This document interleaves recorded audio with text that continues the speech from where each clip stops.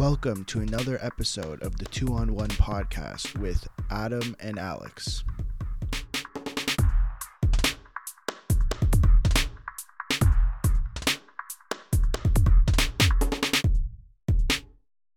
Alex, we're back.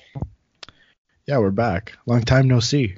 Yeah, it's been like 2.5 hours. I was about to say, our class ended 2 hours ago. Alex, here we are, a new episode of the 2-on-1 podcast. So, do you want to update the listeners about our new schedule? Sure. So we're gonna go to 2 episodes a week. Finally, we've been talking about this for a couple weeks, and then we finally figured it out how to do it because we have Skype. So I think we're gonna do either Wednesday or Thursday, and either Saturday or Sunday. Whatever works best with our school schedules. That's pretty much it. So you get to hear us twice a week. The weekend episode will probably be recorded in studio, but this way, in our professional studio. Yes, obviously. But at least with Skype now, we can guarantee that if one of us can't make it, that we still can record some sort of content. We don't have Daniel today. No. I'm just gonna include him as a host now. He's busy. He has work to do. Yeah, unlike us, he's actually doing his stuff. Anyway, Alex, you know what's awesome? You know what came out right before we started recording? What? 2 things: Steve Dangle's new LFR, as well as 31 Thoughts this week from Elliot Friedman. Oh, I didn't get to read it yet. That I have some points to bring up. It adds to something in the Power Hour, which we're going to talk about. By the way, opening the show from now on, we have the Power Hour, which is kind of like Stewie's Fast Five, except we want to talk about all the little snippets of news around the league because, of course, we want to talk about every single team. We focus on the Leafs in Toronto, the Leafs and the Habs, but, of course, I want to give some attention to every team in the storylines around the league, Alex. So why don't we get started with the Power Hour? Okay. All right.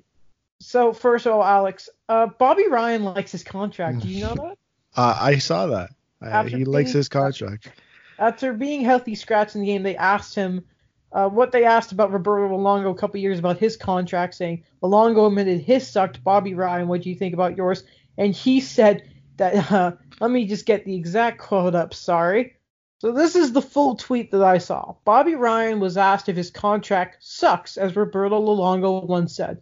Ryan said, it works for me, I like it, and he started laughing about it. Of course, Sens fans were not happy about this because, of course, since signing that extension, he's just been a bit of a disappointment, hasn't he? Should I tell you his point totals? Yeah. 50. So 2015-16, when the contract kicked in, 56 points, 25 points. How many goals in that first year? 22. All right. Okay. Yeah. No, what do you mean? Okay, he 7.25. That's the cap hit. He was scoring 30 goals back in Anaheim. 25 points in 62 games, then 33 points in 62 games, then 42 points in 78 games. That's a shame, isn't it? Yeah, a little bit. Do people have a right to be mad at him, though, for, this little joke he makes about his contract being okay for him? Well, I don't know if you should be mad about what's there to be mad at. He's just making, I get it. He's made the cap hit is 7.25 million. What are you gonna do about it now? Why be mad? How many more years does it have? Including this year, 3, since we're at the beginning of this season. Ooh, that's rough. They'll be competitive by then, according to you. I mean, I don't. Yeah, sure they will. Alex, you forgot that before we continue on the Power Hour, I want to give a shout out to someone. Oh, sorry, I forgot. Yeah. I want to give a shout out to Donald of the Ryerson Journalism Program because he came up to me today. I was waiting for class. I was talking to Will Baldwin, fellow Habs fan. Donald came up and he said that he's a listener and he likes the show. No way. He's not a massive hockey guy. I think he's more basketball. If you've ever seen his Instagram story. So He said, he listens to us and that and so yeah, he believes whatever we say, Alex. Now we gotta go full hot takes to to look a little. I didn't know he listened. That's nice. Yeah, he did. He came up to me. He said he really liked the show. So thanks, Donald. But you know what you should do now, Donald, when you're listening, and to everyone listening, is you should rate this show. You should subscribe to it, share it, all that kind of stuff. Anyway, continue on the Power Hour. Alex, Brendan Perlini, the Chicago Blackhawks have traded him in exchange for Alec Regula. I've never heard of that man before. He was drafted. I don't remember what year off the top of my head. I'm going to pull that up right now. Drafted 3rd round in 2018. I've heard that he will be an NHL player at some point in his career. I find this trade interesting. I don't want to go too in depth on it just because it's not the biggest deal. But they traded Henry Jokiharju for Alex Nylander. So I wonder if they really saw something in Alex Nylander or they just were not impressed with Brendan Perlini. Because they did get Brendan Perlini in the Nick Schmaltz deal from Arizona. Of course, Dylan Strome overcoming over to Chicago in that deal. Interesting part here about Regula. He is a right-handed defenseman, played with fellow Chicago or former teammate Chicago Blackhawk prospect Adam Bogfist on the London Knights. I've seen some good things about him. We'll see. But yeah, it seems that Brendan Perlini lost his spot with, of course, Alex Nylander and, of course, the emergence of Kirby Dach. Yeah. Now, Alex, quick question for you. Do you ever have that one player in the league that for some reason you just like him more than other people do? And if you could sign him, you'd probably give him a stupid contract? You asked me this today, and I said I'd try to come up with an answer, and I don't know if I do. Really? I don't know if I have, like, off the top of my head, I don't really have an answer. Well, mine is Craig Smith. Okay, why is that? I don't know. You just don't have an answer? When I used to play, back in the heyday when I play a lot of NHL GM mode, I really like Craig Smith. Play the wing, play the center, can score your 20 goals, plays in the penalty kill. He's one of those depth guys that, you know what? Gets overpaid when he has a really good year and goes to free agency. Talking about someone who has a bad deal, Brent Seabrook. Oh, God. Did you see this? I saw he got scratched. Do you have the quote up by curiosity? Because I thought the quote was quite interesting. He said he didn't think he deserved to be scratched based on his play. I think that's what he said. I'm not too sure. So what I saw to be exact here was this got missed because it came in the midst of the Roman Josi signing. But the quote that I saw was a visibly upset Brent Seabrook. I don't think I need rest. I think I feel great. I'm 34. You guys seem to want to write articles about my age and my speed. I feel like I got a lot to offer in this league and still be a good player for somebody. Now, it's not a secret that the Blackhawks have wanted to trade Brent Seabrook. He is old, he has looked worn out, and he doesn't have the legs he used to. He's not a defenseman that's great in this league anymore. I don't know if... Okay, off the top of your head, can you think of a team that would want Brent Seabrook? Not like based on his contract. He's in the 4th year of an 8-year deal at $6.875 million. Yeah. What team would take that? I don't know.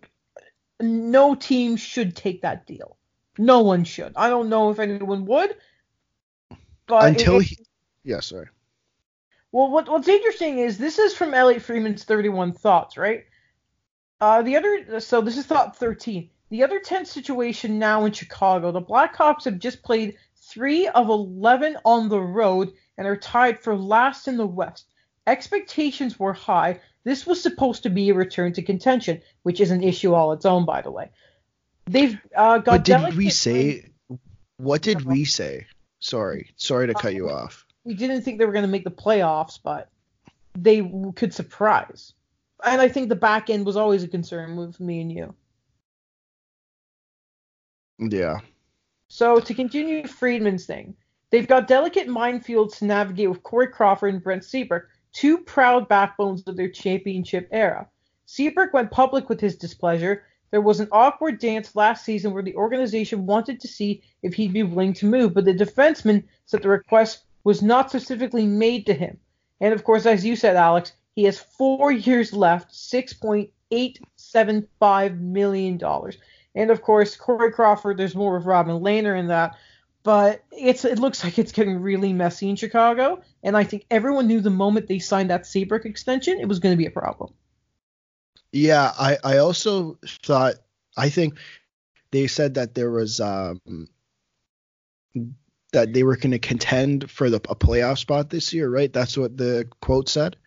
It was an expectation to return to contention, yes. And I think that that idea was created when they signed Robin Lehner. Would you agree with that? Yeah, because I could see them. I think the situation there was, of course, it was going to become a goaltending battle between Lehner and Corey Crawford, and we've got two guys competing. They're playing at their best. You get good goaltending. You have Taves, you have Kane. Yeah, I could see that they had that thought in their head. Because there weren't a lot of other moves that they made that pushed that idea, right? They traded Artem Anisimov for Zach Smith. They kept Kirby Dach.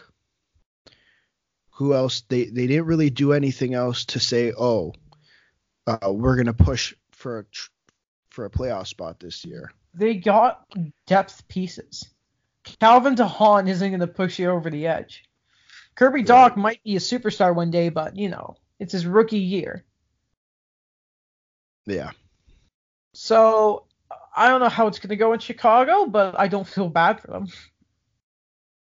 No, they had their glory.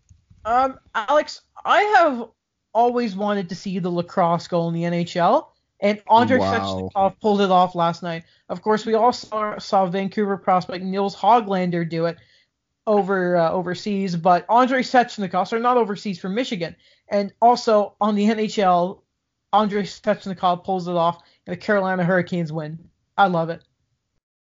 Yeah, that was quite. No, Nils Hoglander is playing. He's playing in Sweden. Oh, it is Sweden. Okay. Yes. Yeah, those are two nice goals. I believe that's the first time it's ever happened in the NHL. Yeah, I saw someone's a thing on Instagram saying finally someone did it. So, speaking of Carolina, the Storm Surge is back, and they were handing candy out during the celebration. That's awesome. Yeah, that's funny. That's nice. It's back. I love the Storm Surge now. Oh, no. Why don't you tell people why you didn't like it before? Because they used it once after they beat Montreal last year, and I was bitter. And they took Jake Gardner from you. Yeah, and they took Jake Gardner. And Sebastian Aho, which, say what you want, signed a contract with the Habs. Anyway, Sidney Crosby, he owns the Flyers. 7-1 victory over the Flyers last night due the Pittsburgh Penguins. Crosby had a 3-point night, 102 points in 68 games versus the Flyers. Wow. That's a lot of points. He's really done. Good. It's incredible. Yeah. You know what? You know what you've been saying, right? Never. Don't count out Sidney Crosby. Never count out Sidney Crosby. Because anytime they play the Flyers, have you ever noticed that the score is always just at least 7 goals every time they play? Yeah, I feel like it's either an extremely rough match or it's just Pittsburgh pounding them. Yeah, exactly. Do you know what it reminds me of? Tell me. Anytime Ovechkin plays Montreal and Toronto. Oh, yeah. We'll talk about that later, but if there are two teams that Ovechkin owns, it's those two. Oh, yeah. You have some stuff about Vancouver. Why don't you talk about that? Okie dokie. They beat Florida. I think it was 7-2. Yeah. I will double check. You double check that for me. And it's funny because this win against Florida came after losing a 5-1 lead against Washington. They lost to Washington in shootout after leading 5-1. Now the Canucks sit right now with 15 points in 11 games. And it's interesting because I feel like this is something we haven't seen a lot of. They're getting scoring from all around. You got Elias Pettersson, 14 points. JT Miller, 13 points. Besser, 10 points. Horvat, 9 points. Edler 9 points. That's your top 5. You also have Brandon Sutter and Josh Levo at 6 points. And I get it. This isn't going to last, this point, the way they're scoring. But it's a very good start to the season for a team that I didn't know how well they were going to do.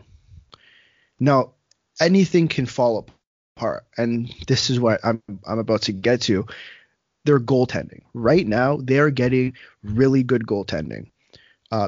Markstrom, who's 4-2-1, 920 save percentage, 2.5 goals against average, and Thatcher Demko, who's 3-1 with a 941 save percentage and a goals against average of 1.73. That's incredible goaltending. It's really nice to see Thatcher Demko looking good, right? Because he's been a highly touted goaltending prospect for a long time now. Yeah, and so I went to their analytics because Adam, I'm very analytical. Their By the PDO. Way, it was 7-2 Vancouver. It was 7-2. Thank you. Their PDO is 103.8. And I think we've talked about it before. The PDO kind of averages out to just around 100. Yes. So they're probably going to regress soon. But if their goaltenders can fine, their save percentage is probably going to drop a little bit. But if Markstrom can stay just around the 920 mark, and even if he goes down to 905, 910, I don't think that's the biggest of deals, because that's pretty solid goaltending from a 1A and a 2, or a 1B and a 2. I don't know if you consider Markstrom a 1A. He showed flashes last year, but goaltenders are really weird. And in that division, anything can happen. Yeah, and the second part, because I was talking about Florida, I think they're really having problems on the back end. Oh yeah, they are. They have their goalie save percentage is below league average at 875. Who is it? It's Bobrovsky and Montembeault? Yeah. Ooh. And their PDO is 97.4. So what is the ratio? So you say 100 PDO is normal. When does it start getting ridiculous number-wise? What's the Colorado Avalanche the year they finished first in the league and lost in the first round? Like, what was their PDO? What's extreme for PDO? To be honest, I'm not too sure. Really, if you're going up to like 102, 103, that's pretty high. Like, you don't see a lot of that. Most of those teams will end up regressing unless you're the New York Islanders of last year. Or the Vegas Golden Knights. Or the Vegas Golden Knights of their first year. But just to go back to Florida quickly, is that their shooting percentage is above league average right now. Really? Yeah. And what was the stat you told me earlier about Sasha Barkov? 13 assists, and he has 13 points, all of them assists. Wow, and their shooting percentage is down. High. The league. Barkov hasn't scored. Yeah, where is it? The league average shooting percentage is 9.6. The Florida Panthers have a 10.3. Ooh. So let's be honest. Sergei Bobrovsky. Okay, we all know Sergei Bobrovsky. He's not the best goalie in the world. We give that title to Carey Price here on the 2-on-1 podcast. Sorry. But he is what? So no, I was doing the I'm guessing you didn't come up on the mic. I did the whole it's a hockey. No, I heard it. Okay. He's going to go back up. Like, I get it. He has an 870 and a 3.79 goals against average, but it will fix itself. He hasn't won 2 Vezinas for nothing. Like, I find it hard to believe that people think it's going to stick to this. That he's going to finish the year with a below 900 save percentage. It's just not. I think that's a little ridiculous. Guess who is playing a big milestone game tonight? Who? This person is probably the best player in the league this point in his career. 390. Oh, that was last night. Connor What? McDavid. Oh! McDavid scored last. Sorry, I wrote my notes from last night. Well, ladies and gentlemen, last night I want to give a congratulations to Connor McDavid in the losing effort. Unfortunately, he now has 394 points in 300 career games. The best player in the world. God. You love to see it. That's disgusting. But Alex, that isn't the last thing I want to bring up on the Power Hour. Okay. Tonight, somebody plays his 500th career game. I want to give a shout out to Brendan Gallagher. Oh, okay. Go ahead. Also, do you want to know another huge milestone the Habs achieved against the Coyotes in previous years? Go. I have no idea. Carey Price got his 300th win against the Arizona Coyotes. And what's he gonna get tonight? Nothing. Oh. If there's a goaltending record for the Habs, Carey Price has it. Oh. Except shutouts, because George Hainsworth has like 75. Oh my God. It's dumb. Alex, our first big topic of the show here, Vladimir Tarasenko is out and will be reevaluated in 5 months after shoulder surgery. I find it interesting they didn't say he's out 5 months. They just said he'll be reevaluated in 5 months. Listen, you never know, man. You never know what could happen. And with a player like Tarasenko, I don't know if he's, depending on what the Blues are like in 5 months, like they're gonna make the playoffs, right? Like that's. I mean, he had a really good start to the year. 10 points in 10 games, 3 goals, 7 assists, right? Like, and that's a key player right there. No, I know it's a key player.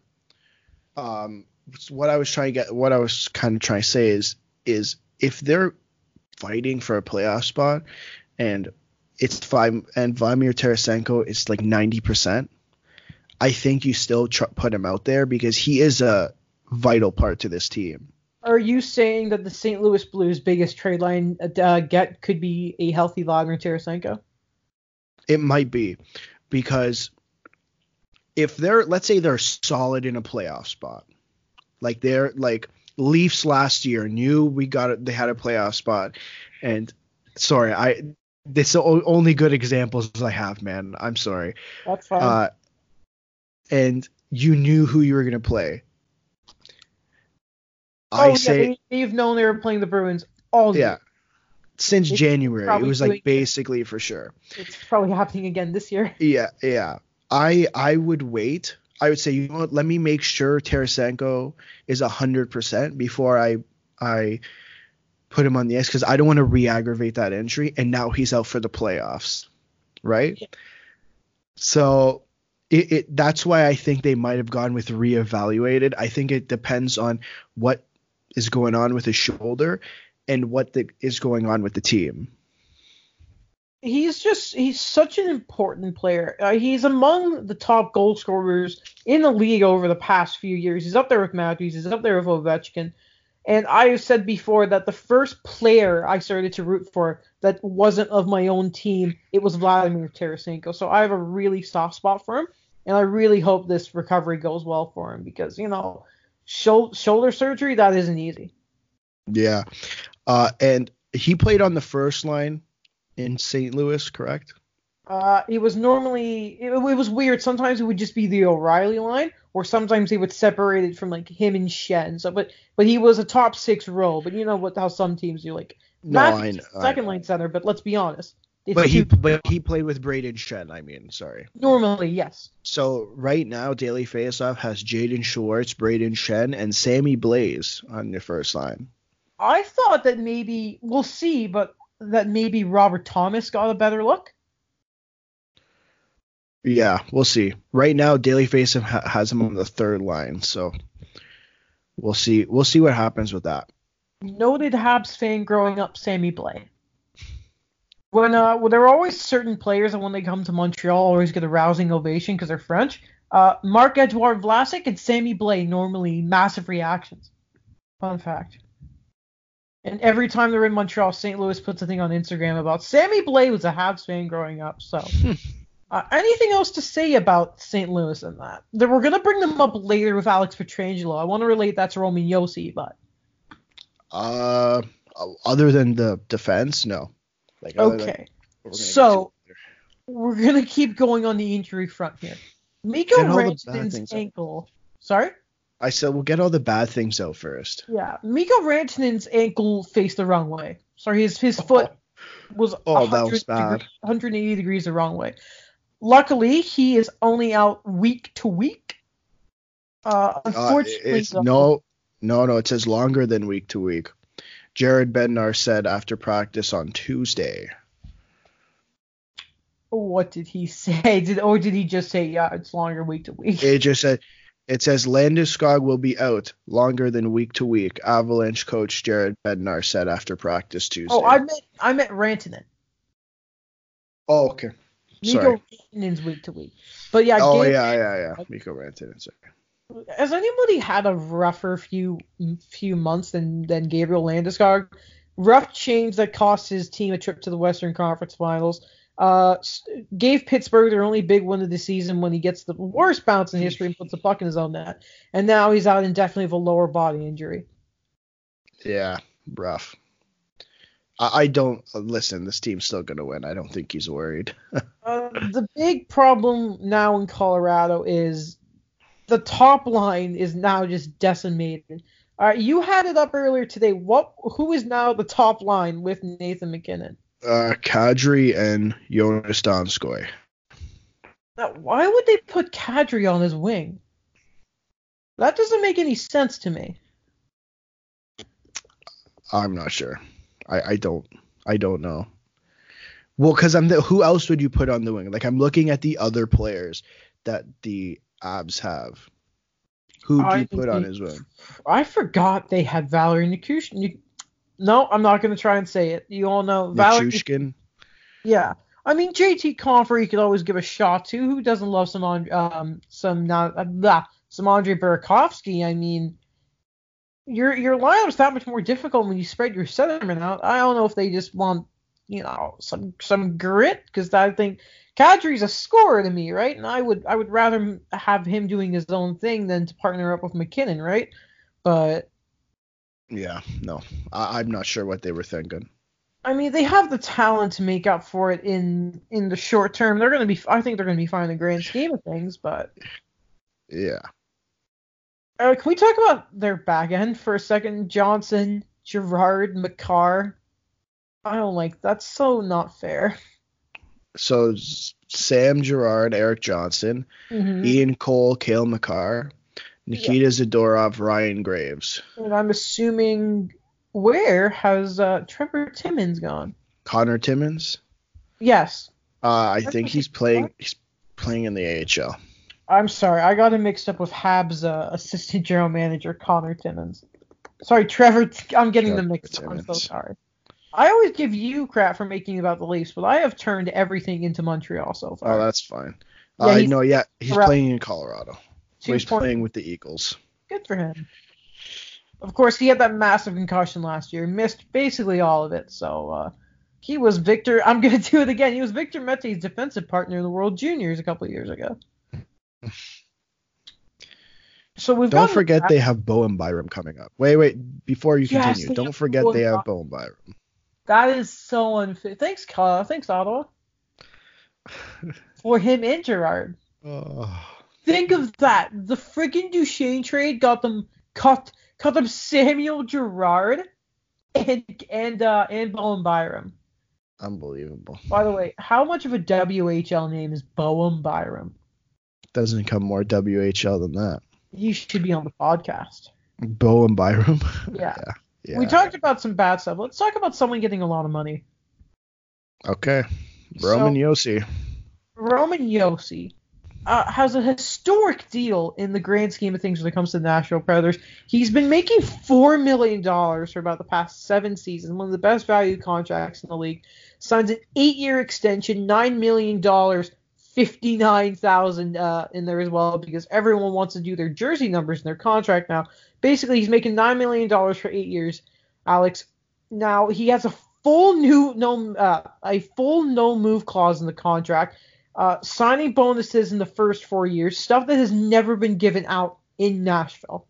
Thoughts on the deal? I think it's a really good deal. there's not much to complain about it. See, I mean, listen. I disagree. What's there because it's 8 years?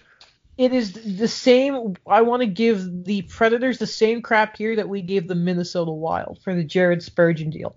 I'm sorry, he's not Jared Spurgeon. Okay, so from now, what I have seen of Jared Spurgeon from like an advanced analytics point of view, is he a fantastic defenseman? Yes. Is 7.2 worth for Jared Spurgeon? Yes. But of course, that contract is kicking in when he is how old? 30. 31. 31. Now, Roman Josi believe is it's a 31. fantastic defenseman. He is one of, if not, he's number 1 or 2 all time when it comes to Nashville's defensemen, behind Shea Weber, right? Or right ahead of him. We'll see. By the end of his career, he's probably going to lead every defensive record in Nashville Predators history. But at the same time, as a Nashville or win now team, I like it. Yeah, fantastic deal. I like the number. The open market, he gets an Erik Karlsson, Drew Doughty number, right? But yes. Again, it kicks in when he's 30. That's the bad thing. Is this deal is going to suck in a few years, but for now it's fine. I don't know if a few years. I think it might take some time for this to actually suck. How long? Okay. He's what, 30? He'll be 30 when this contract kicks in. Yes. I'm pretty sure the front half will be fine. The back half will be quite interesting. The base salary for it is, of course, the first 4 years, it's $11 million in the signing bonus the first year, 10 in the second, 9, then $4 million. Then it's $0 in signing bonuses for the back half of the deal. But and the base salary is the problem in the back half, so it may not be that easy to move, especially with the no-move clause. Yeah. It's the same problem that the Carey Price deal will be one day. The same problem with the Erik Karlsson and Drew Doughty. I don't want to sound like I'm a cynic who hates the deal. I like it for now, but I mean, what were you going to do? You're not letting Roman Josi walk. It could have been a lot worse. The closer he got to July 1st of next year, the more money he would have gotten. So we can sit here and say he took a discount, right? Sure. Why do you say sure? Why not a yes? Is there yes. In your mind that tells you Roman Josi? Listen, I've heard mixed things about Roman Josi. I heard he's great offensively. His defense game isn't the greatest. That's the only thing I've heard. He has 13 points in 12 games so far this season, by the way. So, yeah, you talk about offense. He's normally a 40, 50-point guy to begin with. Which, for a defenseman, is quite good. Of course. Right, so HockeyDB up page right now, quickly. Yeah, that's kind of what my only concern is. Yeah, so of his first 2 seasons, I'm ignoring, but his third season, 40 points, then 55, 61, 49, 53, 56, and he'll normally get you 10 to 15 goals. As a defenseman, yeah, that's fantastic. Of course, yeah, you're a lot more analytically savvy than I am. People don't get it mixed up that I hate analytics. I do not. I just don't like reading about them. I'm trying. Yeah. But, so I brought up earlier that I want to talk about Pietrangelo, right? Because I think this is something we're going to stop talking about immediately. Like, no one's talking about this deal anymore, except for the 2 agents that whoever represents Torey Krug and Alex Pietrangelo, who are, of course, the 2 biggest UFA defensemen coming up for July 1st. Now, the Bruins may have a thing of having great deals and people taking discounts, but Torey Krug is going to need to take a very, very big discount. Same with Alex Pietrangelo. No. How does this affect them? Okay, so Pietrangelo makes 6.5 right now, right? That's dumb. It's so good. Crazy deal. Roman Josi's left-handed, right? He is, yes. Oh, okay. Alex Pietrangelo is a right-handed defenseman. They're the same age. I'm pretty sure. Yeah, same age. Does Alex Pietrangelo walk into St. Louis's office, Alex Pietrangelo would you say Alex Pietrangelo is better than Roman Josi? Oh, don't let me answer that question. No, Because answer it. I have a soft spot for lefties. Like Oliver Ekman-Larsson, Alex Pietrangelo, I just have soft spots for them. But who is better, Alex Pietrangelo or Roman Josi? You're asking me, and I'm like right off the bat, I think I'd prefer to have Roman Josi. Okay, fine. Let's say they're the same player. Just alone, let's say that they're the same skill level. They are both fantastic, possibly top 10 defensemen in the National Hockey League, who are captains of their team. We both know that a right-handed defenseman is a extremely wanted commodity in the NHL. I don't understand why they have to make more than lefties, but yes, you are right. That is a fact. Okay. So if I'm Pietrangelo, I walk in there and say, I'm as good as Roman Josi, if not better. I'm right-handed, so please give me more money than Roman Josi. So you're telling me he asked for $10 million? He asks for more than Roman Josi. Okay. He asks for Roman Josi. He asks for $10 million. $27,000. He wears 27. Yeah. I hate that. At least $10 million. Do you think he gets the Erik Karlsson deal? I don't think he's as good as Erik Karlsson or Drew Doughty, but I think he could push for that type if he wanted to. And a team would pay for that. Oh, open market for sure. I don't see Pietrangelo leaving St. Louis, but what about Torrey Krug? Because that is, I think Torrey Krug is going to be the most interesting free agent coming up this year. That's a unrestricted, tough one. Actually. Unrestricted. He's unrestricted. Yeah. So what I mean is, I think there are some RFAs that we should keep an eye out for, but UFA wise, it's Torrey Krug. Can I be honest about Torrey Krug? Yeah. I don't. This is so left field, but it would be hilarious if he did this. Go to Montreal? No, if he went to Detroit, because he's from Michigan. Steve Yzerman, man, right? Could you imagine? If he pulled that off, that would be crazy. I'm looking at Detroit because things are changing there. They sent your boy, was it I can't remember his name. I'm Danny DeKeyser. He waived Danny DeKeyser, so he clearly does not give a crap about the whole veteran, thing there. A lot of those super stupid long deals are coming up soon. Of course, if you look at Franz Nielsen only has 3 years left. Darren Helms only got 2. Beside that, there are like a lot of those really, really crappy deals are finally starting to come off the books in Detroit. So he's going to have some money available. Listen, here on Cap Friendly, it says they have a projected cap space of just over 23.5 million. That's based on the 81.5. Look at their defensemen. Look who's coming off the books, and tell me that Torrey Krug wouldn't make that defense look pretty special. How the hell does Mike Green still make $5.7 million? I didn't know he was still playing. Yeah. Yeah. Why did Ken Holland give him multi-years at 5.3 while he's 34? What happened? I think they're just looking for someone to fill that spot.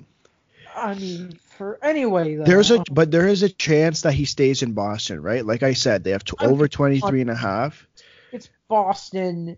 He's been there his whole career. Yeah. He was an unrestricted college guy they signed. They've treated him well. They're winners. Yeah, I wouldn't be surprised if he left, but boy, would me and you love it if he did. It would be hilarious. But it's a storyline to keep on Pietrangelo and Krug with free agency coming up. Again, we're recording this on October 30th, so we haven't even gotten out the first month of the season yet, but still, it's something to keep an eye on. Yeah. Now, Alex, we're going to get to the meat and potatoes of the podcast. There's a lot here. So Sorry, can I just bring something up quickly? sure. Actually, what? I'll bring it up later because we're gonna talk about it. Okay. So the Leafs have not had a good, I'd say, week and a half?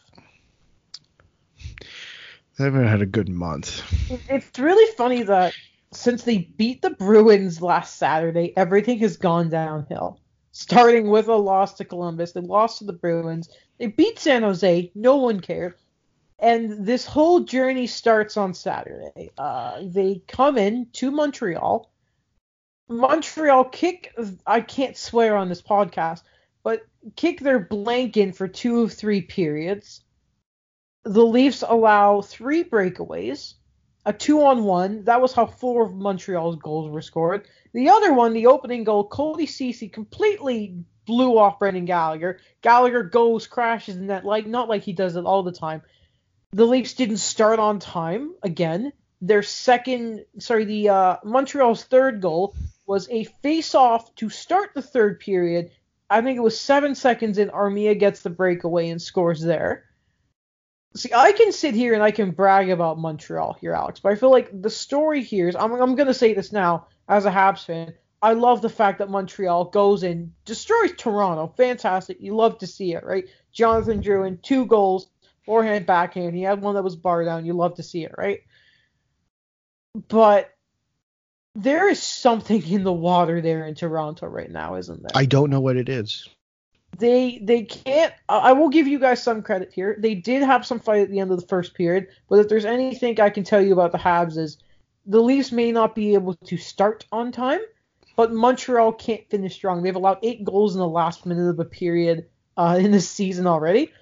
But Mike Babcock, do you know what he decided to do to try and break the slumps of the back-to-backs that the Leafs have had in their struggles against them, right? You want to know what he did? What did he do? So, of course, I am a big fan of the features they do about players and that before the game, but I also believe there's a curse that whenever a team has a feature done on them, they lose. Now, there was no feature done because it was the Heritage Classics. They were doing a bunch of stuff with that. But they interviewed Mike Babcock, and he's like, oh, well, we haven't been very good on these back-to-backs. We haven't won one, so I've changed things up. Do you know what he did? And what they focused on Hockey Night in Canada? I don't know. That he changed up and wore a 3-piece suit. Oh, yeah, I saw that. Sorry. This was Mike Babcock, gold medal coach, Olympic gold medal coach. His solution to the Leafs not winning a single back-to-back to start the year was to wear a 3-piece suit. I find it really hard to believe that was his plan. Well, really, because honestly, there was no change. What is there to change? The way Toronto have started the game for how many years now? 3. Took over. 3. So after the first year, 15-16 of Mike Babcock's tenure, to be honest, I barely watched that year. Like, it was a mess. No. I couldn't. They were losing to lose. Like, they were losing to lose. They got Austin Matthews, and as soon as they got Austin Matthews and Marner was there and Nylander was playing and Hyman was, all these players were here playing. This team could not start on time. I don't know why. They were better the first year Babcock had them. The year where they did finish last. I think that's the most consistent they've ever played to start a year. But then they continued losing. It was like 82 games of hell. I know, but then the moment they get Marner and they get Matthews and Nylander's on the team, all these young guys, that massive call-up after the trade deadline, when they should be good, they should be playing a consistent game, it all falls off. It all falls off. So what are your thoughts generally on the Saturday game, how they played, all that kind of stuff? It's not even just a Saturday game. It was last night's game, too. I want to get to Washington's game separately because there's a lot more there. Okay, I mean, it's all the same thing. Like last episode that we recorded with Daniel, which was the Saturday. Did you know he was late to that episode? Oh. Just wanted to mention that. Sorry, go on. What did I talk about? I talked about defense. Did I talk about the power play? I don't remember. I I'll think talk you and Daniel talked about special teams, yes. a little. We talked about special teams briefly. I'm gonna bring it up a little bit more today. The Leafs only had one power play. They probably should have had a second one when Max Domi punched Alex Kerfoot. But Oh, I have a whole other thing to say about that. yeah, We talked about the back-to-back situation. There's nothing new for me to say. I can just continue commenting on the things I've already stated. And since you don't want me to talk about Washington, let's just get there now because it's the same thing. before we do then, there were a few things I just want to quickly say because, of course, yeah, we are. I think since this podcast has started, we've had a lot more focus on Toronto because they are the more newsworthy team. So I just want to take a second here to talk about my Montreal Canadiens, if that's okay. Yeah, Alex. go ahead. Go ahead. What did you think of their performance? I didn't watch the entire game in depth just because I was out for dinner for my birthday. Happy belated birthday, by the way, Alex. So thank you. So I didn't get to watch. I saw the first period in depth. I saw part of the second period. I didn't really get to see the third period in depth. I just saw every time Montreal scored because I saw the red lights. I thought it was good. Like I think we talked about it in the season preview that this team is going to fight for a playoff spot for sure. Like it's not a question. They're in that battle with Florida and with Buffalo and with I think the Islanders. I think right now it's more of a battle of Tampa than Buffalo. No. You know they're not a big talking point. I know what you're trying to say. I don't want to get into Buffalo. Everyone knows the goalie situation there. Yeah. But they're going to be in that fight in the last 10, 15 games of the season. It's going to be very stressful. It's going to be stressful, but you have an advantage over a lot of teams, right? Yes. You have the best goalie in the world. Exactly. You have the best goalie in the world. I want to give a shout out again to Jonathan Drouin, who continues to impress. I feel really bad for Michael Hutchinson because if there was one player on Montreal you don't want to come in alone and who has the skill set to make you look like a fool. By the way, I think we said it last week, but also Leafs fans, you cannot blame Michael Hutchinson. I thought he was outstanding against Montreal. So give him a break. Again, I'm biased because I know his cousin, but at the same time, I think Michael Hutchinson has been great for Toronto, but they haven't been great for him. Yeah. There was one of his games. I don't remember which one on the top of my head. I'm going to go find it, that he did not play very well. I believe it was the Boston game, but I could be wrong. I try to remember. I try to not remember the really bad games. And finally, he's really having a breakout season after he had a concussion and wasn't quite the same last year. I want to thank the Winnipeg Jets for when they tried to sign Paul Stastny or re-sign him before he went to Vegas. They made a trade where they sent Montreal Steve Mason's contract. Montreal immediately bought it out.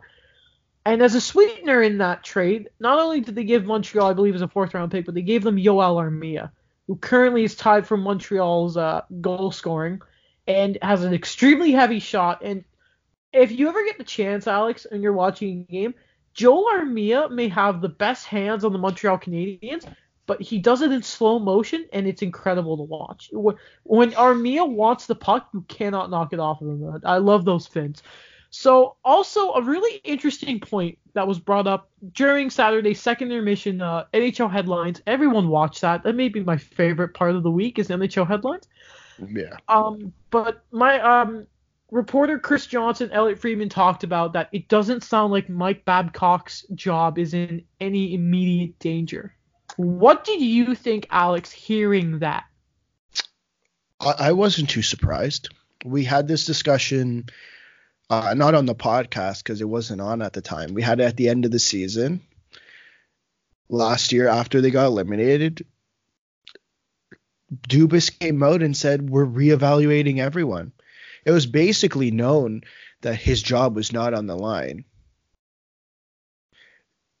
I think, listen, everyone wants to complain that, he's only a tournament coach, blah, blah, blah, blah, blah, whatever. he's a Stanley Cup winner. He's a Stanley Cup winner. Now, At the end of the day, that says something. I get he's a very stubborn. I understand. I get he's a very stubborn man. I can give you a list of things.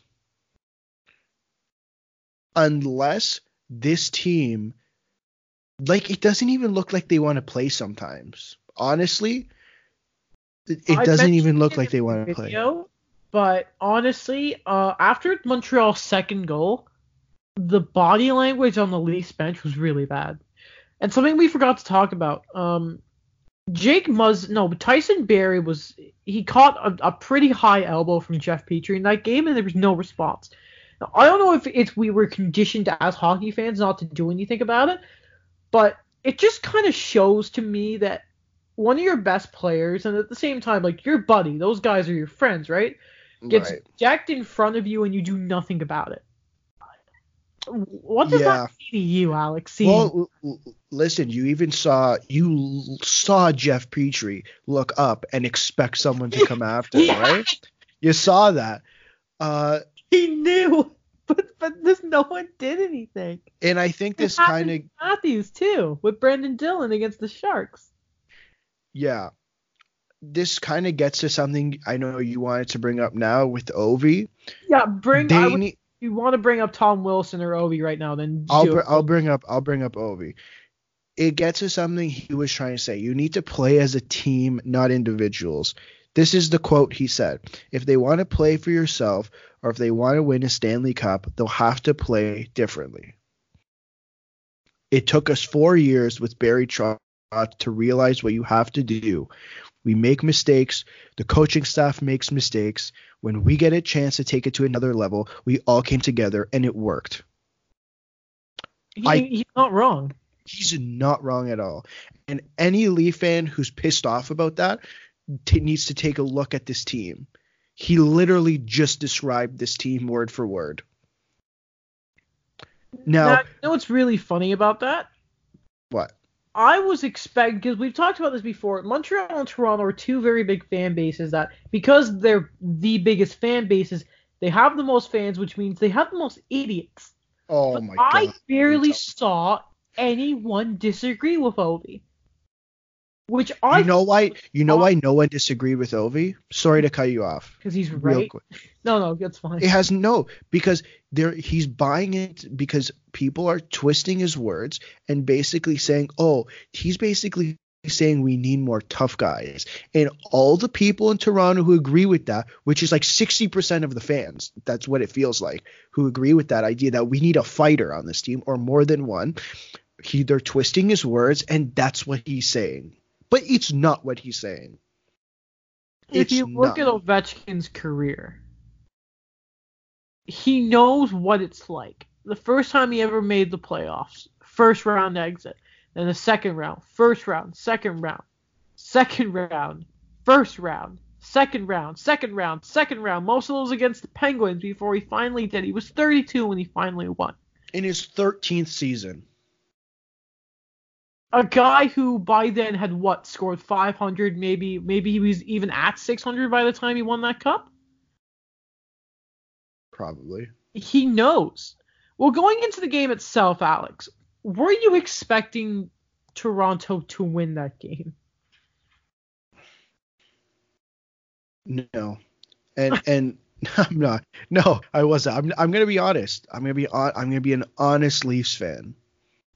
I'm going to tell you how I feel. I'm going to tell you this is what I think needs to be done. At the end of the day, this team needs to play a 60-minute game. And we talked about it earlier. This has been their problem for the last 3 years. I may give you the scenario of what happens with this team. They start either really good or extremely bad. Then they'll play poorly for the next 40 minutes and then play well for the last 10 minutes of the game. Is that what happened versus Washington? Because I did not get to watch the game, but it sounded from what I saw that a little bit happened. A little bit. I think there were spell. Honestly, I really like. It's hard to say this because I've seen some good performances this year, kind of, but that was probably one of the best team performances I've seen all year. Really? Yeah, even though they lost. And I'm saying performing as a team. You get what I'm not saying as different individual players who had really good games and then they won. I'm saying working as a team. Yeah.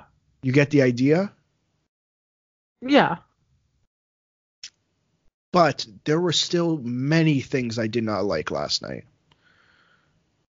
Tell me about them. Number one, please get Cody Ceci away from Morgan Riley. Please. Please. You want to know why Ron Hainsey kind of worked with Morgan Riley last, even though I complained nonstop? Because Ron Hainsey, at the end of the day, was okay in his defensive in his own end.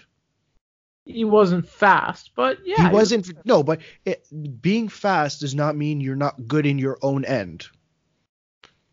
We talked about it earlier today, right? We're talking about Norris caliber players.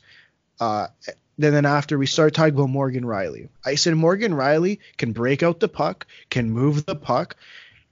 He's great on the at the back end.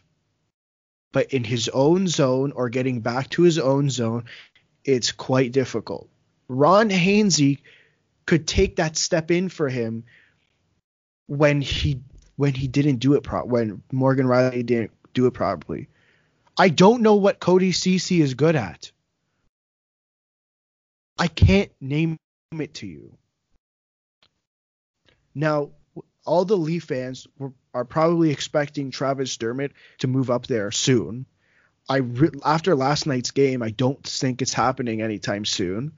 The pair of Dermott and Hall was, I thought, quite interesting. Also, it was in 31 Thoughts that Marincin is on the trade block. Hey. So, which kind of sucks. I'm starting to love Martin Marincin. I don't know. Now on, we can't call him that. We only refer to Martin Marincin as Magic Hands Marty. Okay, Magic Hands Marty. There you go. So I think they're going to keep with that unless they really like Kevin Gravel. And I don't know what the hell is going on with Cody Ceci. But they need to figure something out because, number one, I don't think you can have Cody Ceci playing with Morgan Riley if this team, I want to say if because I don't want to jinx it, if this team makes the playoffs. And you can't have a $4.5 million defenseman playing on your third pair. It's a shame that he does make that money because Ceci as your 7th or 8th guy isn't terrible. Especially when you consider, what did they lose to get him, really? It was Zaitsev. And, I mean, yeah, it was Connor Brown, but he just didn't fit in on that team anymore. Well, the reason that trade was made was to get rid of Zaitsev. That's, at the end of the day, that's the reality. That trade was made to get rid of Nikita Zaitsev. Is Ceci worse than Zaitsev? I've seen people say that.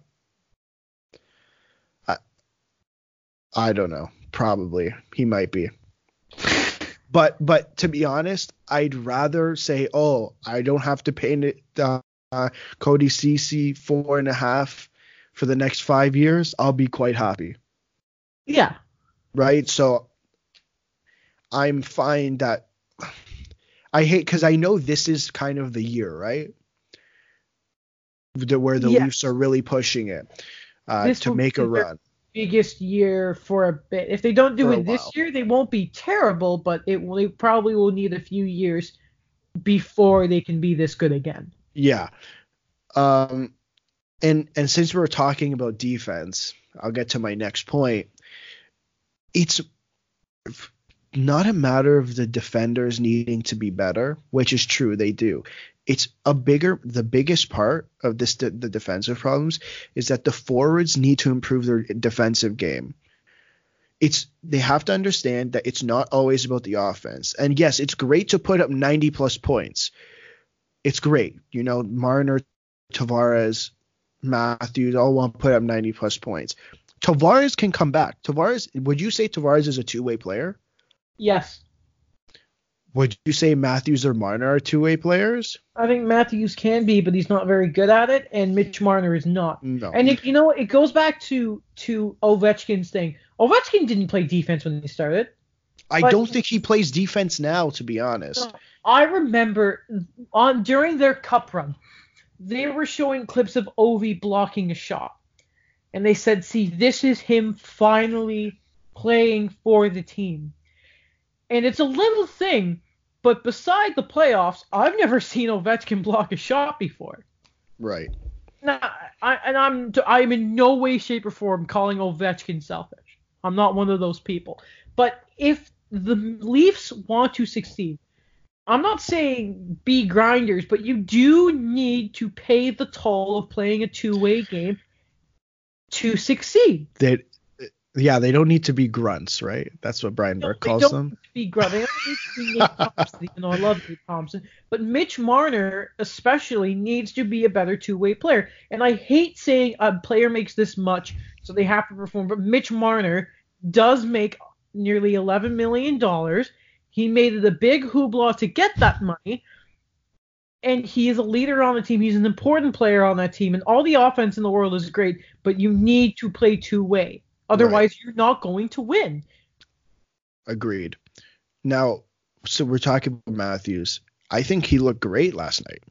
Somehow, by the way, we have not mentioned last night the Leafs did lose, but of course Austin Matthews had 2 goals in that game, and I agree. And one assist. And an assist. Ovechkin, though, of course, 2 goals, the game winner, 4 points, because of course he did. Yeah. But yeah, talk about Matthews and how good he was. Played 22 minutes and 12 seconds. Not complaining. The Leafs and Matthews look great when you give him ice time. Yeah. And I think he looked good defensively. Like he was getting in there. It's like he heard Ovi and said, wow, this is what I need to do. And he did it. He just did it. He said, I'm going to get in there. That first line, I don't know, whatever line, first or second, the Johnson, Matthews, Nylander line, that line has been the best line this season. By far. Working together, not only even before when they were playing, if you want to call it individually, if that's how we're going to phrase it, yeah, where they looked really good. But I think if they work as a team, they will look even better. You saw Nylander getting in there last night. You saw Matthews getting in there last night. I don't know who. Somehow his helmet came up. I don't remember who it was, but he was getting in there. Matthews is a big guy. I get it. He's had concussion problems. He's had shoulder injuries, but at the same time, he still has to get in there. It doesn't necessarily mean he needs to drop the gloves and beat the crap out of somebody. Just be a dick. Yeah. Use your body to your advantage. He was always, I remember when he first got drafted, you remember everyone said he was going to be like Anze Kopitar, this big two-way player who was, hard to get the puck off, played hard on both ends of the ice, maybe puts up 70 points. We know how good he is offensively, one of the best goal scorers in the league. And hey, if he can consistently be that two-way player, oh boy. Oh yeah.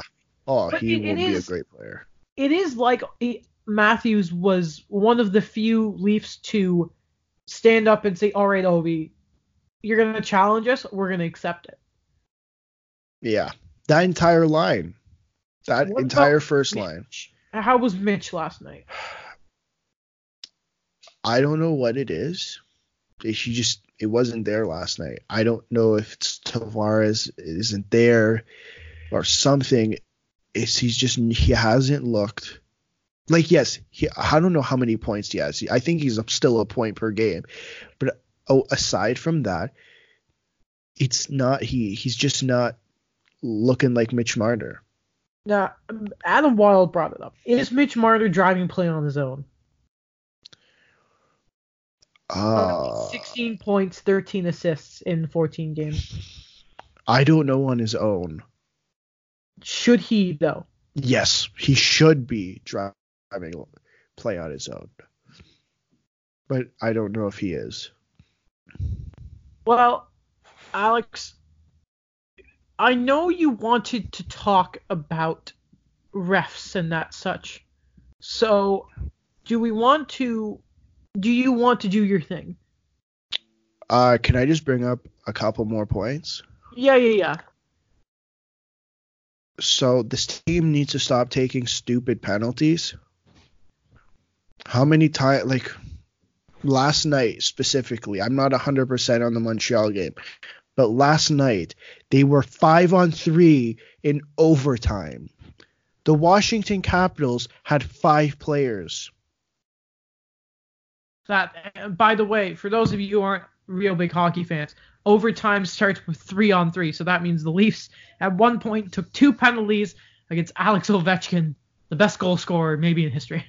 Well, and you brought up the Montreal game. Say what you want about Max Domi punching Alex Kerfoot. Alex Kerfoot boarded him, which was a very stupid penalty.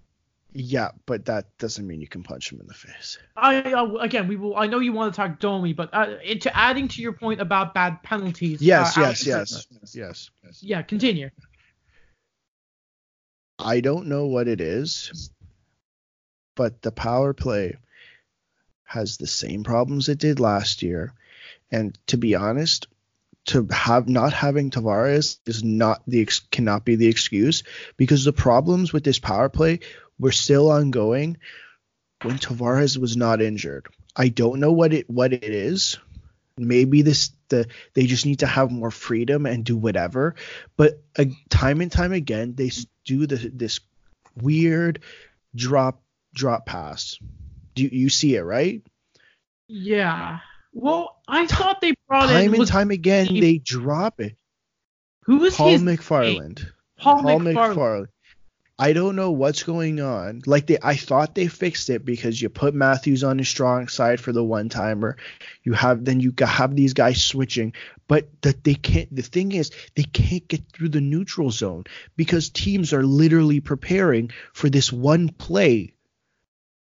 Time and time again, they are still doing the drop pass and are having trouble getting out of their zone, and they're wasting so much time.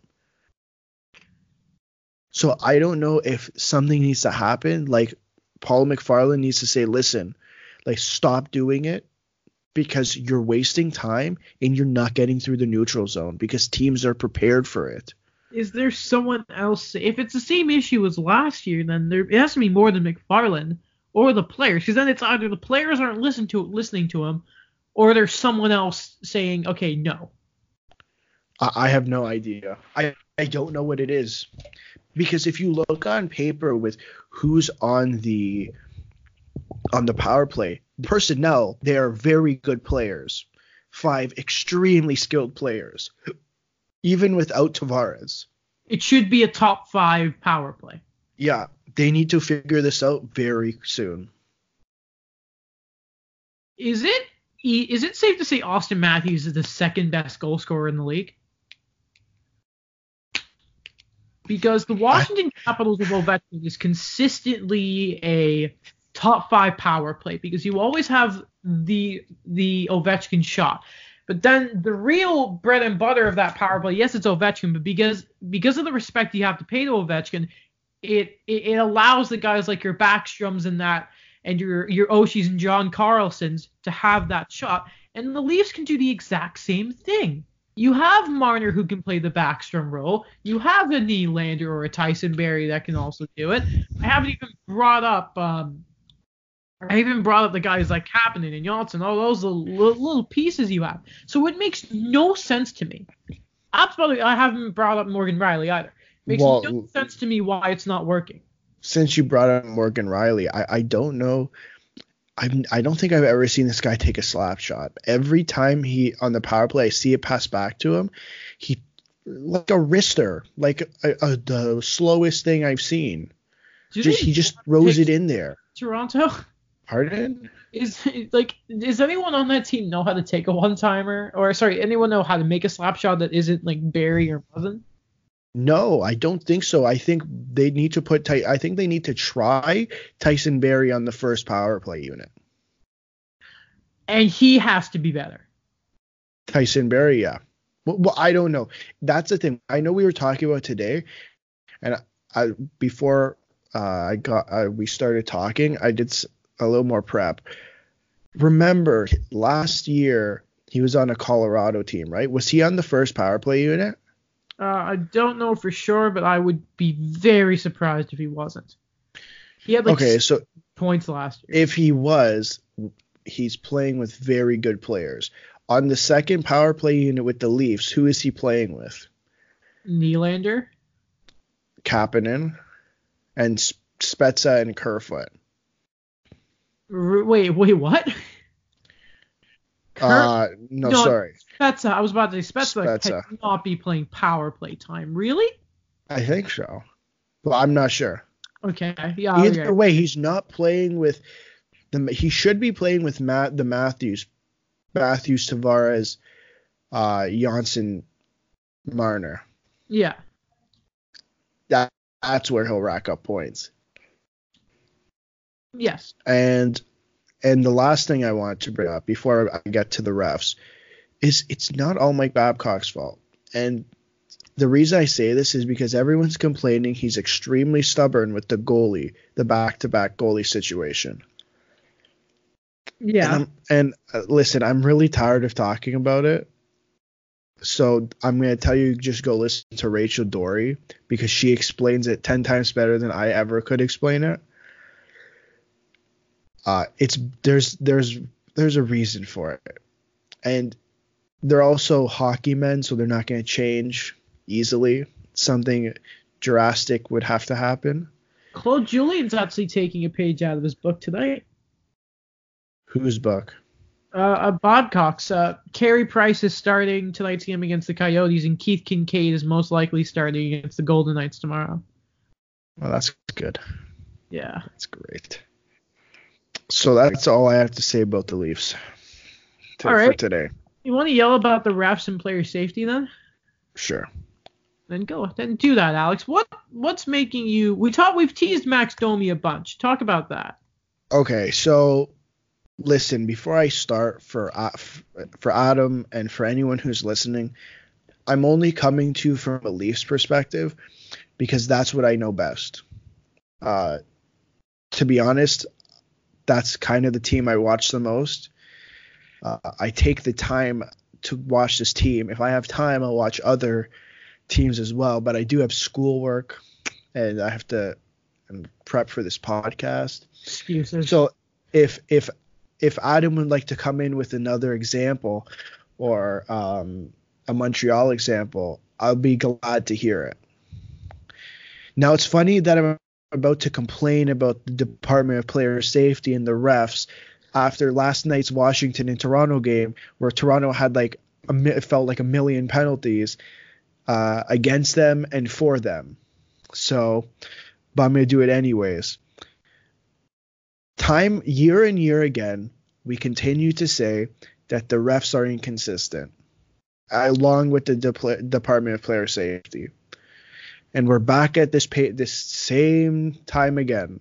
It's October 30th, and I'm here again saying the referees and the Department of Player Safety are extremely inconsistent. Now, I did some research because I'm a good journalist, or I try to be. The San Jose game against the Toronto Maple Leafs, Austin Matthews was pulled from the game for concussion protocol. So if a player is slow to get up or clutches his head following a mechanism of injury after a direct or indirect blow to the head, removal from the play is not mandatory, and club medical personnel shall exercise their medical judgment as to whether the player should be removed or not. This is directly in from directly from the Concussion Evaluation and Management Protocol for 2018-19. So the team obviously decided to remove him from the game, probably because of previous concussion history. But I want to go back to the hit. Adam, can you tell me what you think of the hit that Brendan Dillon had on Auston Matthews? Before I do, did you see what Brendan Dillon did today? Or last night? Yes, I did. Okay, so listen. I don't care about this whole thing of admiring your past, okay? I'm a very simple person there, Alex, when it comes to hits. If you hit someone in the head, it is suspendable. Correct. I don't care who it is. Correct. I don't care who threw the hit. I don't care who he hit. It is suspendable. Hitting your head normally. So, Alex, have you ever banged your head on like a fan or something? Yes, I have. So have I. All right. I have been hanging out with somebody, went to sit down on their couch, and accidentally smashed the back of my head off a wall. That was drywall. Yeah. Okay, then here's Brendan Dillon, who, he's in the middle of a game. He's probably going, he's hitting hard, right? I've never played hockey, but I imagine if me hitting my head on a wall by accident hurts, I can't imagine what it's like somebody hitting my head. So I don't care if it is intentional, if it's not, again, who hits you or who is hit. If it is a hit to the head, suspend them.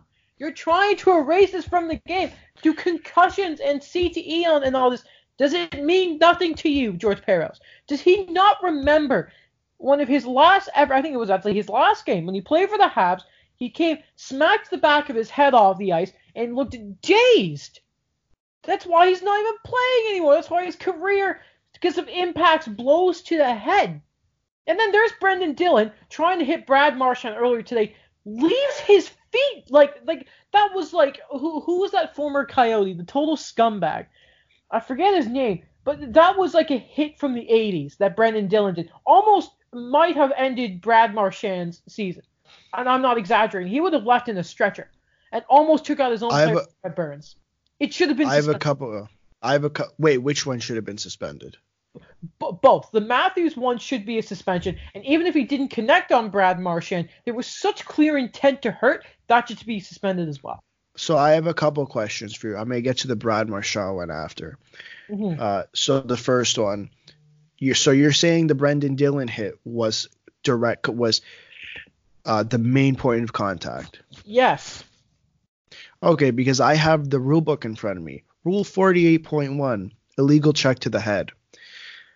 Hit resulting in contact with an opponent's head where the head was the main point of contact and such contact to the head was avoidable is not permitted. I don't. By the way, I don't give a shit if somebody. Oh, I'm so sorry. I just swore. That's fine.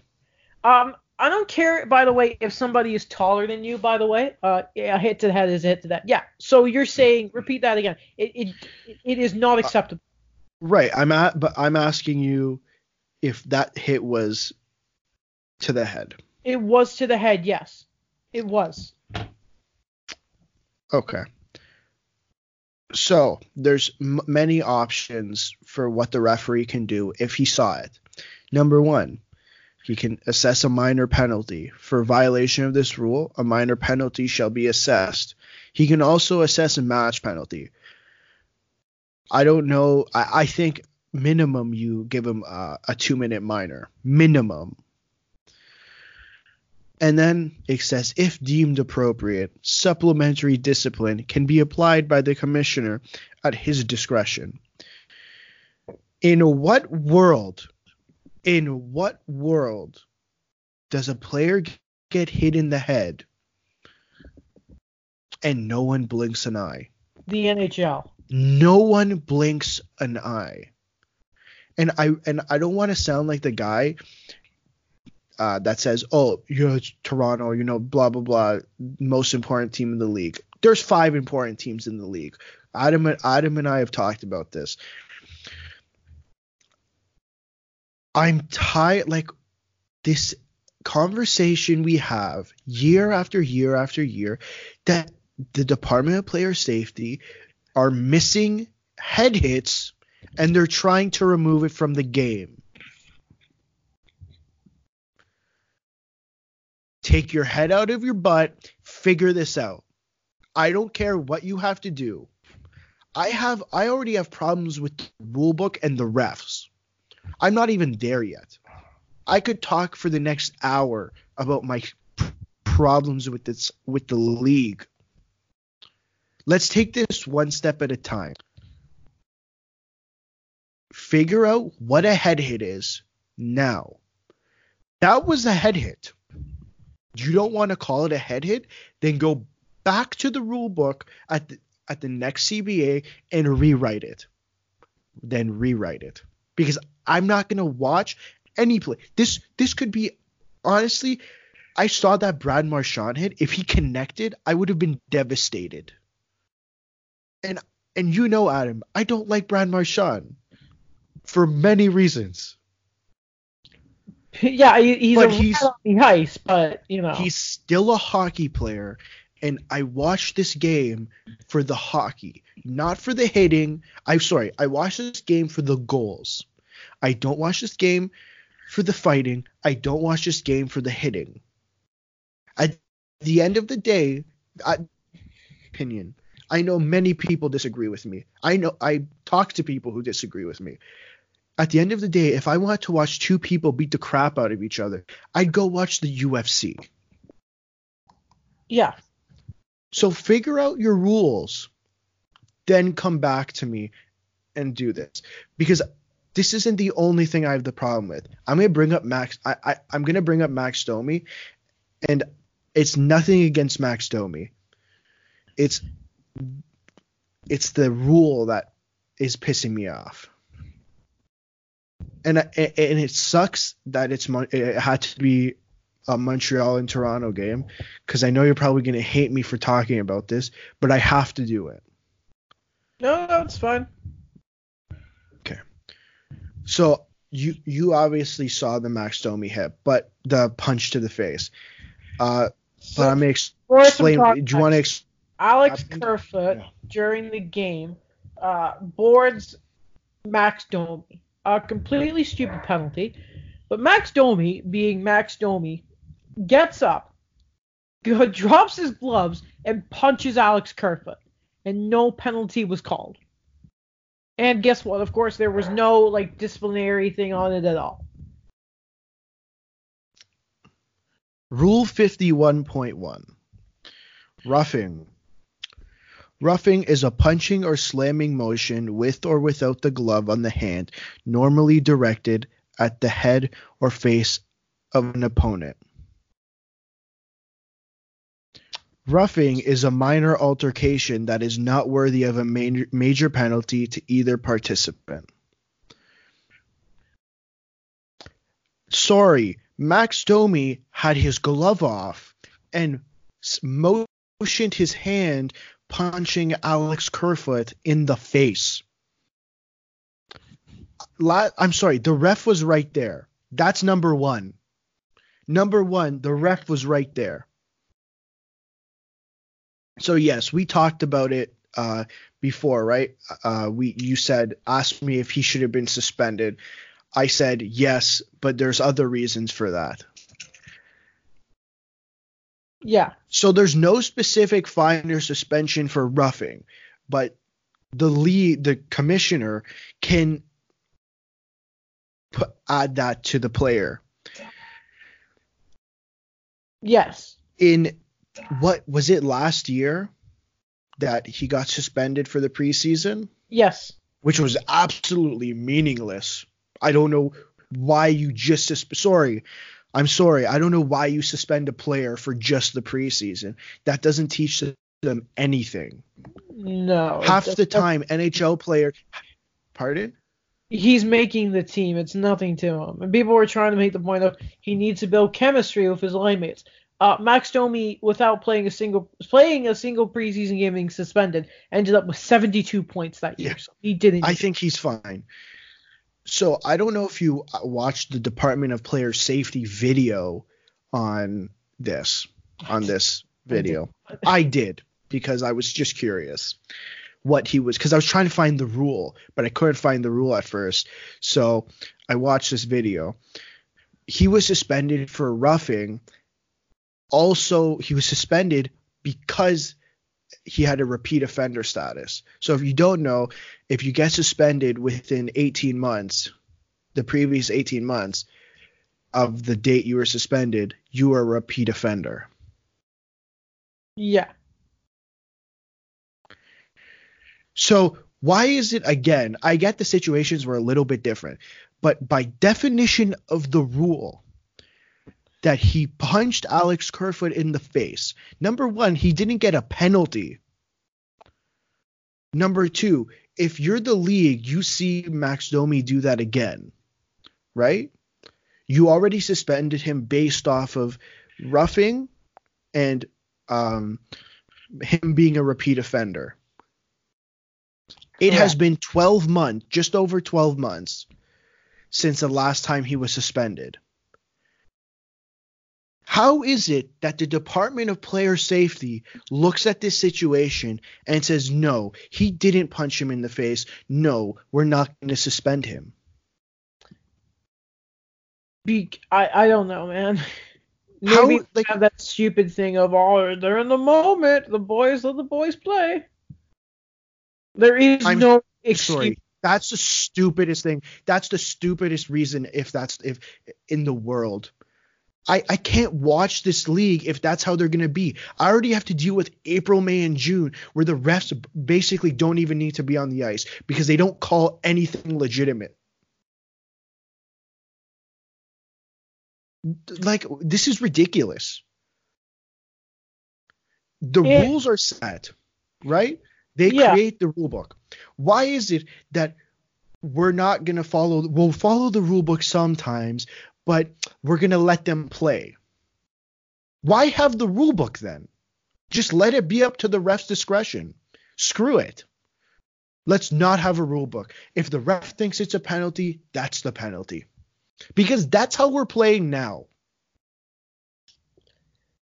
I don't know, man. I think it's ridiculous. I think it's ridiculous. And it has nothing to do with it being Leafs. The Leafs, Adam, if you have another example, or if anyone else has another example, please let me know so I can talk about it on the podcast, because I don't want to sound like I'm just being a Leafs fan. This could have, like, Brad Marchand. You think if he connected on that head on Brad Marchand and nothing happened, I wouldn't be talking about it? I don't like Brad Marchand, but that doesn't mean I'm going to sit here and say, oh, it doesn't need to be a suspension because he hit Brad Marchand. It has nothing to do with that. If you want me to bring up an example, a big one, the Heritage Classic game. Adam Lowry is a repeat offender. He just got 2 games for boarding on Oliver Killington. Did you see that hit? Yeah.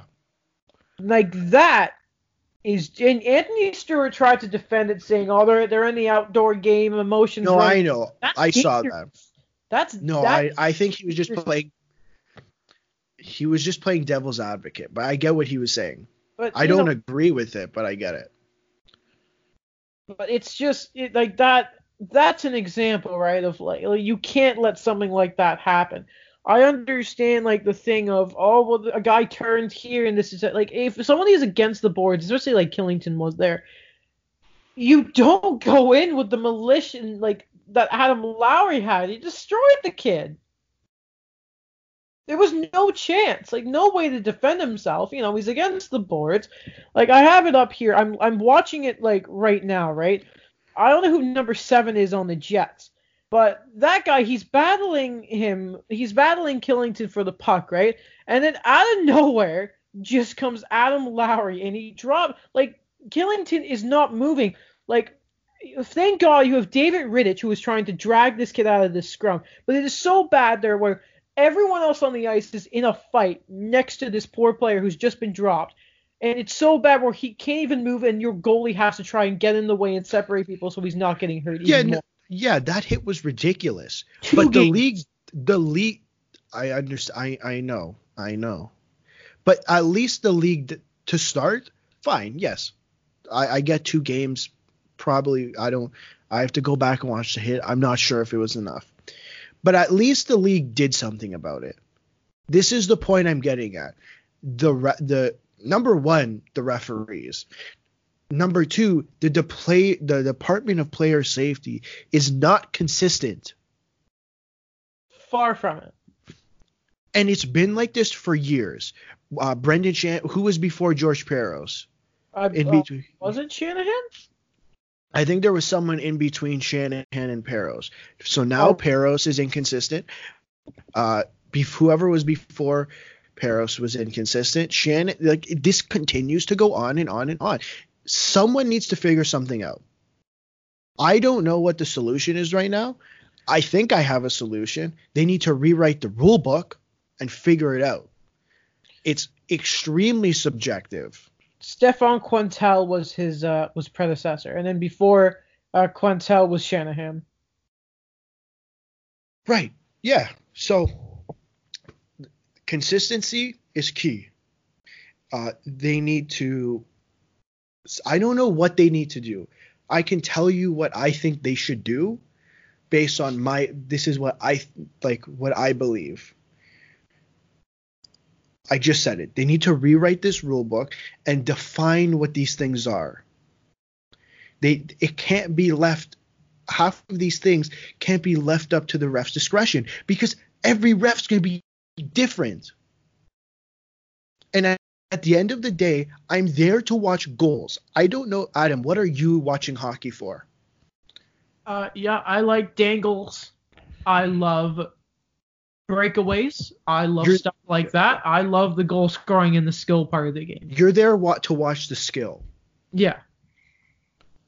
You know what the thing is? A lot of people, not a lot. I don't want to put a number to it, but there are people there who are not there to watch the skill. That's number one.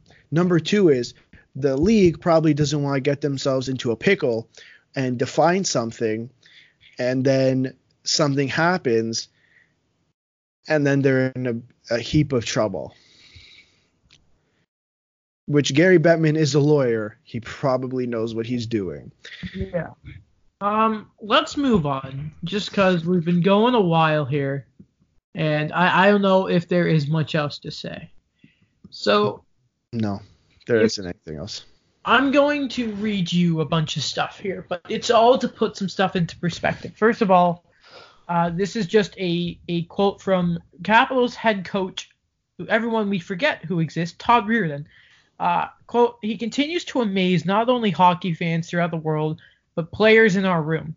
That's when you really know you have respect and that you're doing something special. This is, of course, Caps coach Todd Reirden, Alex Ovechkin, who moved into 12th all-time in goals tonight. To give you, so of course he just passes Luc Robitaille now. Alex Ovechkin has 669 goals in his career. Now this is a tweet from Dmitry Filipovich. Alex Ovechkin had 10 shots on goals tonight. Here are the leaders in double-digit shot games since he entered the league via Hockey Reference. Parise, Jeff Carter, Max Pacioretty, 6.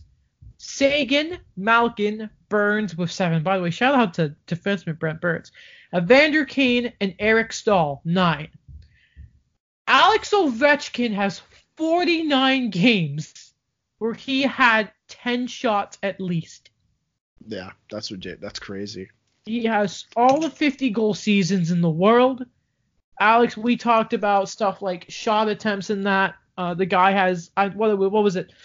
6 shot attempts or something. Like he had 131 shot attempts, and I think he had 70 shots on net. I'll check.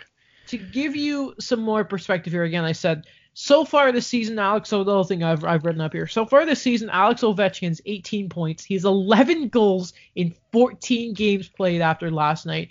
Of course, passing Luc Robitaille for sole possession of 12th all-time in goals. 39 goals separate him and Mike Gartner. The reason I bring up 39 and Mike Gartner for 7th all-time is because if he's healthy and continues to score like he normally does, by the end of the year, he will be 7th all-time in goals. Oh, for sure. So, I don't know. I think he's a bit it's going to be a bit much for him to pass. I forget who it is. I just swore again. I'm sorry. There is another player, Esposito. He won't be able to pass Esposito this year unless he gets like 60. But Alex Ovechkin for sure will be top 10 by the end of the year. To give you some more perspective on how wicked this guy is, especially against Atlantic teams, and how special it is and how awesome it is to see Ovechkin. He now has 73 points in 50 career games versus the Leafs. In 50 games versus them, he has 41 goals. This is the most goals allowed by Carey Price on players.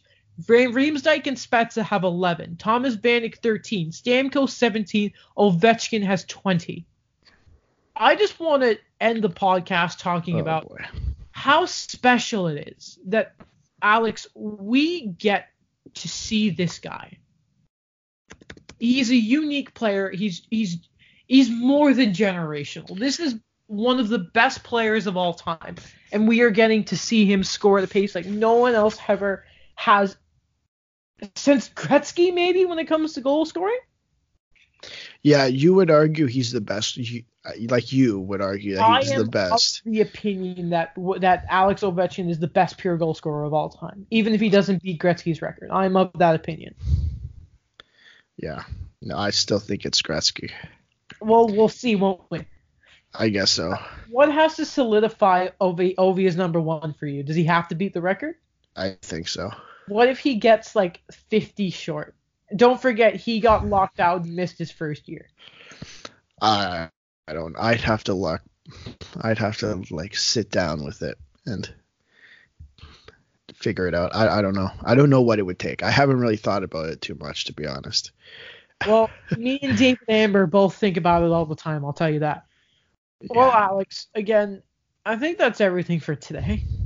We're nearing the hour 40 mark, so. No, I know.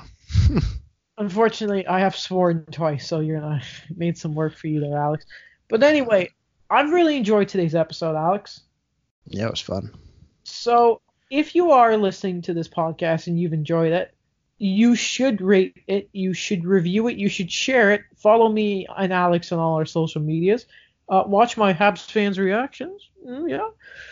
And I think besides that, Daniel, because he couldn't make it today, has lost the first month of our challenge. Oh, yeah. He will have to eat a pepper of my choosing. But hopefully we can get him on Sunday and we can start the new trivia challenge extravaganza. Thank you for listening, and we love you. Yeah. See you. Goodbye.